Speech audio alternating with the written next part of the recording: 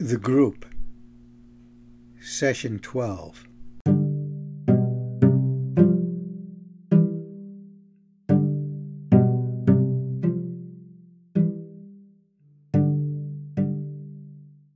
Trixie was first to arrive. She was dressed differently from her usual look. She wore track pants and a form-fitting top with a scarf. Her hair was out and undone, and her makeup was minimal. Her high-heeled boots were gone, replaced by running shoes. "Hello," she said, smiling at Nova before taking her seat. Nova was interested to see the change and wondered about the amount of curiosity this may stir in the group tonight. The rest of the group gathered in time as usual and took their seats as Nova joined them all. "Welcome, everyone," she said as the group began their work together. "Well, this is a new look," Paul said to Trixie as he checked her out. Trixie smiled. "Yes, I had the day off today, so I didn't think I would have to get all tizzed up just for you guys," she said, feeling a little exposed. "I like it," Paul said, smiling. Trixie smiled a little self-consciously. "Thanks, Paul," she said coyly. Nova noticed Trixie's response to Paul's remark. Something had been shifting between them for a couple of weeks now, and she wondered if the other group members sensed Trixie's attraction to Paul, too. Paul turned to Dolly. "I've been wondering, now that Bob's back, if you leave that cage door open a little for him to fly about freely, to come and go as he pleases, or if he's now under house arrest," Paul asked. "And what about Anne? Is she making any special appearances?" he smiled. Dolly laughed. "Anne is nowhere to be seen, Paul, thank you very much," Dolly said, turning up her nose, then smiled a little, adding, "And as for Bob, there's no special secret trick to my door, Paul. If he stays, good. If he flies, so be it," Dolly replied matter-of-factly. Helena looked about. "Who is Anne?" Helena asked. Dolly shook her head. "Oh, I can't explain it all again. You missed it because you weren't here. Something came up, remember?" Dolly replied with a hint of contempt. "Dolly, I wonder if you're punishing Helena by withholding information for not explaining her absence to you last fortnight?" Nova asked. "Nova, I'm not punishing anyone. If Helena had something more important to do, well, I can't help that. It's not like someone is taking minutes for us to recount everything that's uttered here," Dolly quipped. Tony looked concerned. "So, Dolly, I feel like you might be wanting us to keep it from Helena. How do we work together if there's something we can't share? It was such an important thing you shared with us all. It helped me understand you, Dolly. It was really moving, and particularly when you described being a kid and what happened. It's important." Tony shared as the others nodded in agreement. Dolly pursed her lips defiantly and looked toward Nova. "There seems to be a standoff here," Nova said. "Dolly, it appears you're withholding information as a way of evening the score. I know it was a difficult session for you to share all you did, to begin to trust this space and everyone here. I wonder if this is also a pattern that plays out at home and work." Dolly looked confused. "What do you mean?" she asked. "If people go missing for whatever reason, why is it up to me to keep everyone on board? You snooze, you lose," she snapped. "So does your husband have to play catch-up too, somehow trying to figure out what's been happening while he's been away?" Trixie asked. Well, he shouldn't have left if it's so important for him to know what's been going on, Dolly replied. Helena moved uncomfortably in her chair, feeling left out of knowing something important that had been explored in group. Helena tended to blame herself and believed Dolly was right. It was her just desserts for not attending that week. She felt excluded, just like she did in her family. So, when you finished the session last week saying you were mixing things up a bit in your relationship by offering more than crackers, I wonder what that means, Paul asked. Dolly softened a little. Well, I mean we talked. We talked about the name calling. I told him I was going to stop calling him names. I get it. And he said he was going to stop leaving everything to me. You know, we're trying to find a way. So is that your currency? Paul asked. Dolly was interested. What do you mean, my currency? Paul continued.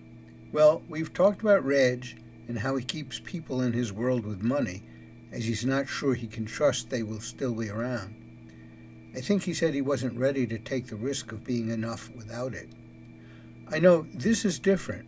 I'm wondering if you are a shrewd businesswoman too, like someone has something you need or want, and you bargain with them by finding something they want, and you trade it. Tit for tat. And Dolly raised her eyebrows as she listened. I think I should be paying you, Paul, not Nova. She smiled cheekily at him as Paul laughed. Trixie bristled a little, feeling a pang of jealousy. Dolly, I think if any one of us had said that, you would be jumping on us. But Paul can seem to say anything, and you don't seem bothered. Feels that you like his interest in you more than us. Trixie explained. Dolly frowned. What are you saying, Trixie? I don't play favorites, she said angrily. So, Trixie, you feel Dolly is more open to hearing Paul than you? Nova asked. Trixie suddenly felt self-conscious. Well, I suppose, I don't know. Trixie noticed Paul interested in what she was saying, and she immediately felt too seen by him. Maybe it's just Paul's way. Everyone likes him. I suppose he gets away with all sorts of things in the real world, Trixie replied. Tony nodded. Yeah, I agree. Paul's so relaxed all the time. I guess he has that special ingredient of being able to come and go in people's lives without much accountability. Is it because he's an artist and everyone expects he's on a different plane from the rest of us? Like the ordinary rules don't apply? Nova listened. Tony, I would like you to speak directly to Paul about these assumptions you have of him, and explore what it might be like for him to hear this understanding, Nova directed. So sorry, Paul, Tony said. I don't mean to speak about you while you're sitting right here. I suppose I'm still learning to speak directly about my wish to be more like you. Paul felt surprised. More like me? Tony, I've been under the radar my whole life. Maybe that's what you're picking up on. I suppose it's how I cope with the world, Paul shared. Tony nodded. I know you're a sensitive and intuitive guy, but you're so non-judgmental about people. I can't imagine you ever getting angry with anyone, Tony shared. Paul thought, then said, Oh, I feel anger, but it's not at individuals. It's the man I'm angry at. All those fuckwits that determine who's got what and when. All the bullshit about keeping the rich rich and the poor poor. It's a fucking disgrace. Paul turned to Reginald. No offense to you, Reg, but fucking hell. All that money you wrap yourself up in has consequences for others, you know. I'm learning it's all part of people's need for security, but when it comes to those massive corporations, the fucking greed kills me. It killed Dave. Paul looked down at the floor as he remembered. They let that happen. Why is that acceptable? For fuck's sake, we let people die like dogs in the street and step over their rotting corpses as we complain of the smell. It's a fucking disgrace. Paul shook his head as he thought of his friend. Paul began to feel emotional and let himself cry. I knew he was in trouble. I didn't let him in. This girl I was seeing was on me about tidying up my life. Guess I was drinking too much, and I had some pieces stolen. Anyway, he died. He was wearing rags, cold and drunk. Someone had picked his pockets while he lay there dead in the park, likely another scavenger, desperate for food and drink to soften their own pain. There's more I could have done. So you say I'm blasé about small things? Perhaps. But look at the big shit that's going on around us. Fuck. Paul wiped his eyes. It's just that this world is so fucking brutal. Nitpicking about shit glides over me, I guess. Paul explained.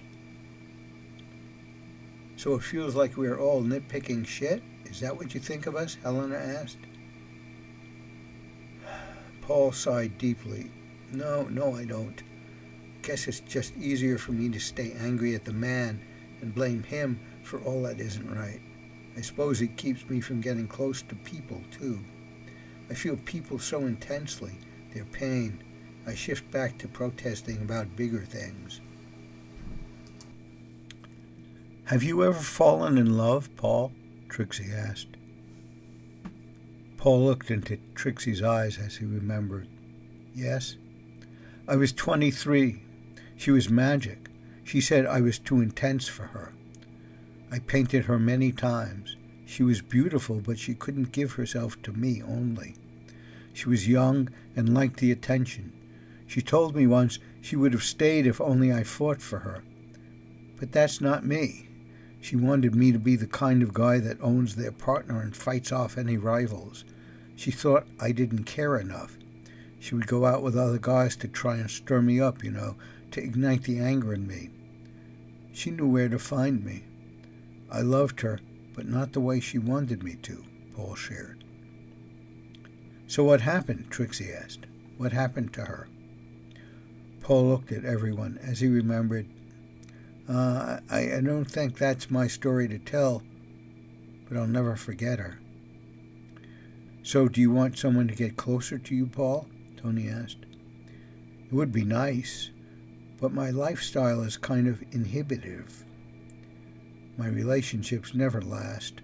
I often have lovers that become jealous of my work. Initially, they see themselves and are curious. I suppose I offer a reflection that is new and exciting for them to wonder about for a time. Then, after a couple of years, they begin to complain that I don't care, I'm too easy, or even they find it difficult when I'm capturing another subject. Paul shrugged. My work is my lover, I suppose. So do you get lonely? Trixie asked. Paul sat with the question. I don't feel lonely here, he replied. I'm learning how much the personal dynamics and all the nuances that are exchanged matter. So do you want a family of your own? Trixie asked. Paul felt a strong emotional pull. I don't want to fuck someone up. I don't know if I could protect them from all the shit that happens in the world. Tony wondered, so it sounds like you feel guilty about not being able to prevent what might happen, like it would be your fault for causing pain, he asked. Reginald added, I'm feeling upset and worried for you, Paul, and I'm feeling a little guilty sitting here in my suit and being a representative for who you think killed your friend, the man, as you say. We're not all money hungry, it's just a way to protect my family, Reginald shared. Yeah, I know, Reg. I can see we're more alike than not in that regard. I suppose I'm not as brave as you, really. You took the step to have a family, and money is how you fight for them, protect them. Dolly has her own protective rules. She's beginning to stretch. Tony has all these sick kids he saves. Helena did her best to protect her kids and her husband, and is now protecting herself after all these years. And Trixie is finding her own reflection. She can see the mask and is taking the chance. She's beautiful and stepping out. stronger and braver than before. And I'm under the radar, staying safe from being burdened by responsibility. I've copped out, I suppose, too gutless to take a chance with my heart. I want to cause no pain, Paul shared. Nova responded, Paul, what you're sharing is important for the group to know about you. Although your relaxed demeanor seems appealing in many ways, it skews others' understanding of how you experience the world and what stays beyond your reach just now in relation to intimate relationships. When you talk so passionately about the injustices of the world, it minimizes and even trivializes day-to-day struggles, almost as if it seems there's no room for private joy in the face of all that's wrong. When one compares philosophical positions about how you experience life to others, it almost cancels out your options to bring new experiences into your world, Nova shared. Paul nodded as he looked about at everyone. I don't know how you all do it, really. For all the difficulties you have, you're much braver than I am. Trixie, I suppose you're right. I'm lonely, but scared to attach, to fight for what I want, Paul said. Trixie felt for Paul. So how does being here help? She asked. Paul looked at everyone with kindness. You show me how not staying under the radar is worth it. It's not perfect, but you're all alive, despite the pain. Your lives are all rich in so many ways, Paul replied. I remember Nova calling it risking on purpose, he said. Just like you are all doing, just being here and showing and sharing yourselves is my first step to ask for more from myself and listen to what matters when you join the relationship game. The group felt heavy-hearted by Paul's philosophy. He had held himself from connecting intimately with any one person for many years. His belief was that by not having a family of his own, he would be providing the ultimate protection. His fantasized about family could never be harmed or suffer pain. He could not be held responsible for harming another precious life. Yet, after all Paul had given up, the worst happened, and Dave died. They heard Paul felt responsible, guilty. They heard him struggle with fearing he had been selfish after trying so hard to tread lightly in others' worlds. Paul's words had resonated deeply with Dolly, and she was starting to feel different things than she had in such a long time, perhaps ever. It was new ground. Dolly turned to Helena. Helena, she paused a moment. Helena, I think everyone is getting to know something more about me that you don't know. And, well, I was angry with you when you said something came up. I felt worried for you when you didn't come to group. We all did. I suppose I felt like my care was just fobbed off by you. It's true I do play what Paul calls tit for tat. I need to respect your right to determine things for yourself and not have me critical of your choice. Something came up should be enough just to accept it as it is. I know you would have been here if you could. I suppose this space is becoming more important to me than I realized. Dolly paused for a moment as she looked around at the group, then back to Helena. So the name Dolly is a nickname my mother gave me as a punishment. Ugly Dolly, actually. Anyway, Dolly stuck. My real name is Anne. That's what Paul was referring to earlier tonight. He was implying Anne was the freer, funnier me that wasn't so critical when I was a kid. Dolly looked at everyone, feeling childish now for holding her truth back from Helena to hurt her, or cause her a sense of difference in the group. I don't want to isolate you or make others feel I can't speak freely about what's shared in here. I'm learning I'm bossy, I'm blunt, I know, and well, I want to feed you all more than just crackers too. Dolly smiled apologetically. Helena nodded. Thanks, Dolly. I was feeling like I deserved it for not being here. The same kind of thing happens in my family, you know. Too many half-truths and secrets. Thanks, Dolly. It means a lot to me to be included. Are we trying to call you Anne now? She asked. And Dolly looked at everyone.